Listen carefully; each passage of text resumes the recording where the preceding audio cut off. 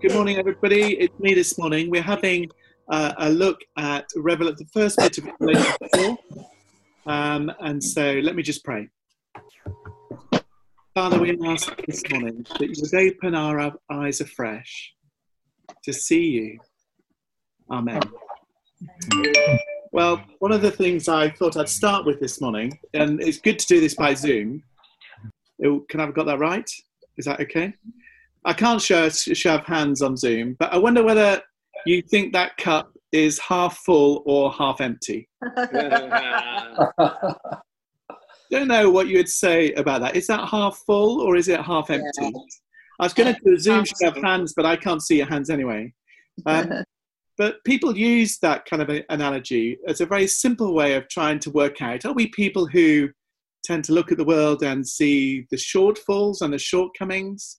Someone that we'd say is more of a pessimist, or maybe someone who sees that that's half full and see the world full of possibilities.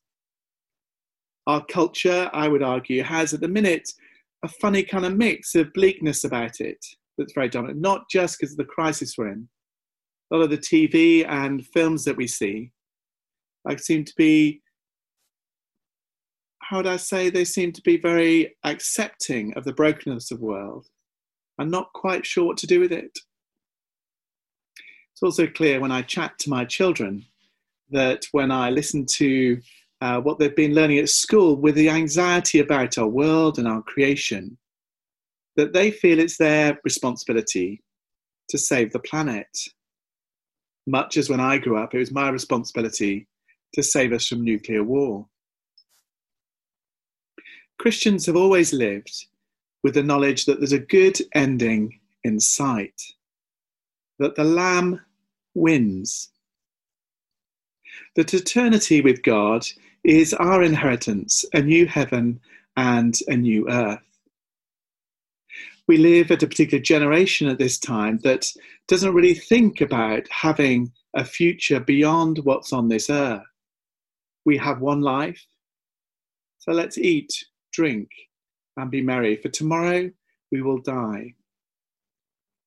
Maybe, just maybe, if we glimpsed heaven afresh, if we had a vision of the splendour and the majesty of God, a vision of beauty and harmony, of radiance, of godly order, of joy, it would change how we think and how we live.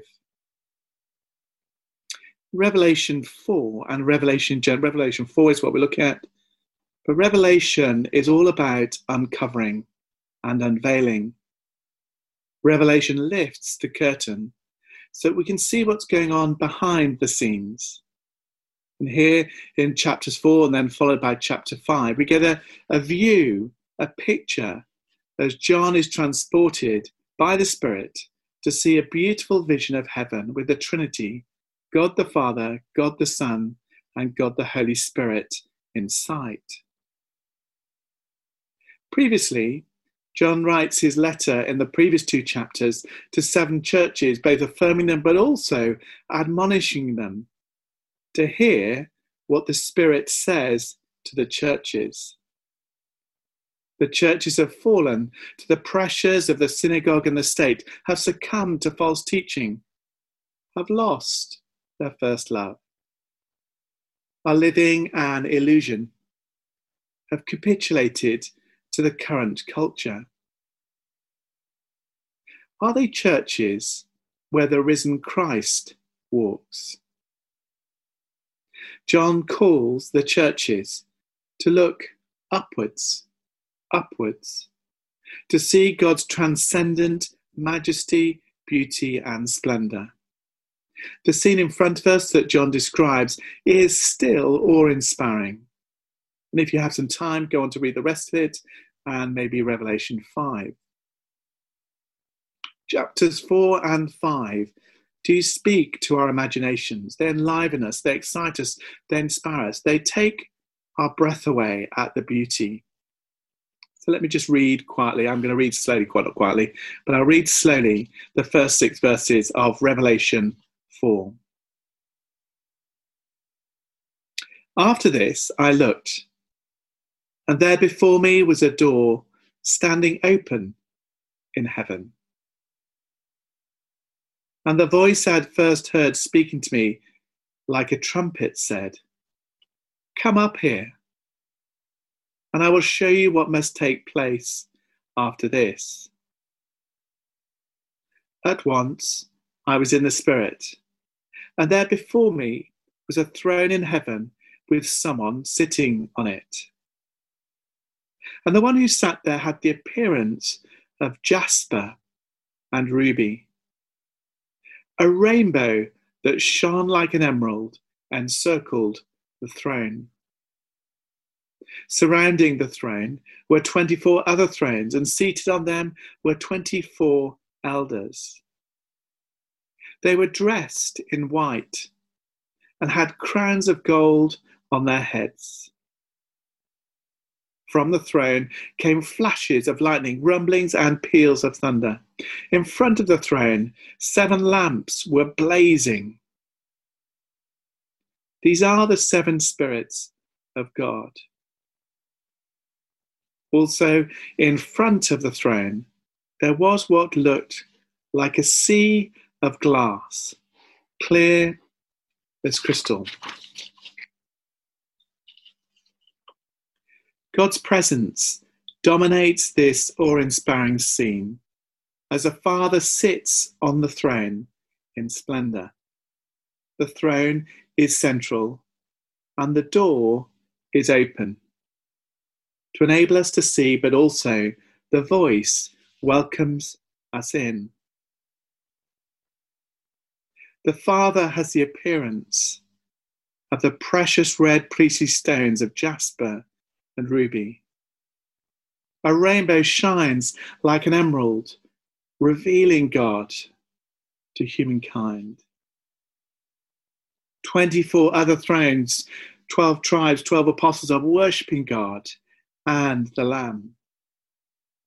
They're dressed in the white of righteousness, pure, clean, glorious, and with crowns of gold of heavenly treasure. The description of divine splendor then moves from what's around the throne to what proceeds from the throne. Flashes of lightning, rumblings, and peals of thunder signify the presence of the Holy Spirit.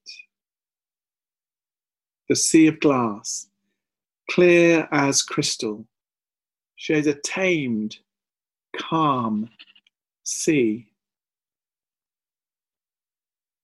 The picture still inspires awe and wonder today, of being brought into the very presence of God and of longing to worship. So often our perspective is so earthly that we can't even imagine a heavenly picture. John is taken into heaven not to escape the world, but to see the whole picture of what's going on. It's a beautiful vision of God. And it reminds us today about who we think holds all the power.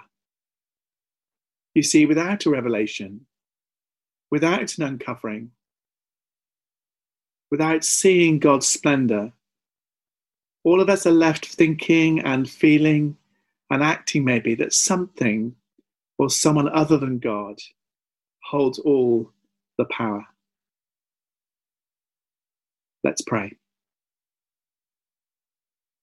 Heavenly Father, we ask this morning that you would help us to live with our future in sight. We ask, would you uncover more of your splendor and of your glory to us this day? Capture our minds, capture our imaginations. help us to live with a vision of heaven. In Jesus' name.